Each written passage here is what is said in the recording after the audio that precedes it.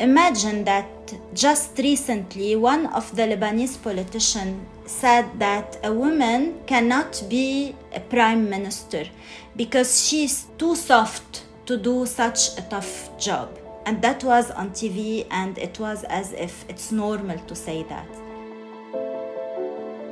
I still remember one time I was at the bank and I wanted to open a bank account for my kids. And they told me that I can't do that they need the father to open the bank account. Before that, I was living in my bubble where I can do whatever I want. It's the same for me or for my brothers, So that was also one trigger that made me the feminist that I am today. Imagine that till now, women in Lebanon, we don't have the same rights. Women participation today is crucial, and putting women aside means that you are, as a country, using half of your resources. And this is wrong. This doesn't make any sense. One of the biggest challenges for women in politics is knowing that being in politics means that you are like under the microscope for what you wear, for how you speak, whether you put makeup or you don't, whether you have time to prepare food for your family or you don't. They feel that they have the right for a total invasion into your life, not because you are a politician, but because you are a woman politician. And this is something that was and still is preventing women from entering the world of politics. In 2018 elections, the parliamentary elections, Lebanese women were present in the scene.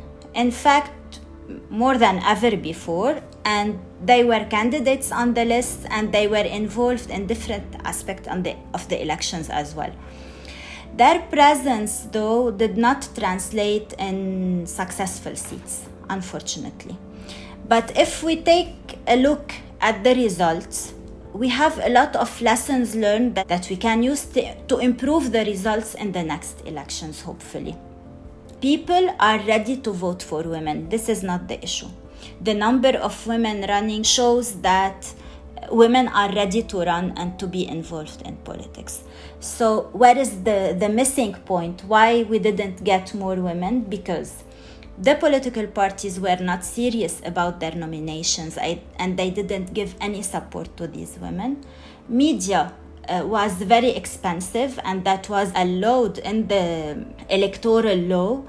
And this is one of the huge reforms that should be done, because if they don't have access to media and if they were not in power before, so how people will get to know these candidates? We definitely need to change the financial ceiling. We have to remove the threshold, and we need to have an independent committee running and managing the elections, which wasn't the case. It was 100% politicized.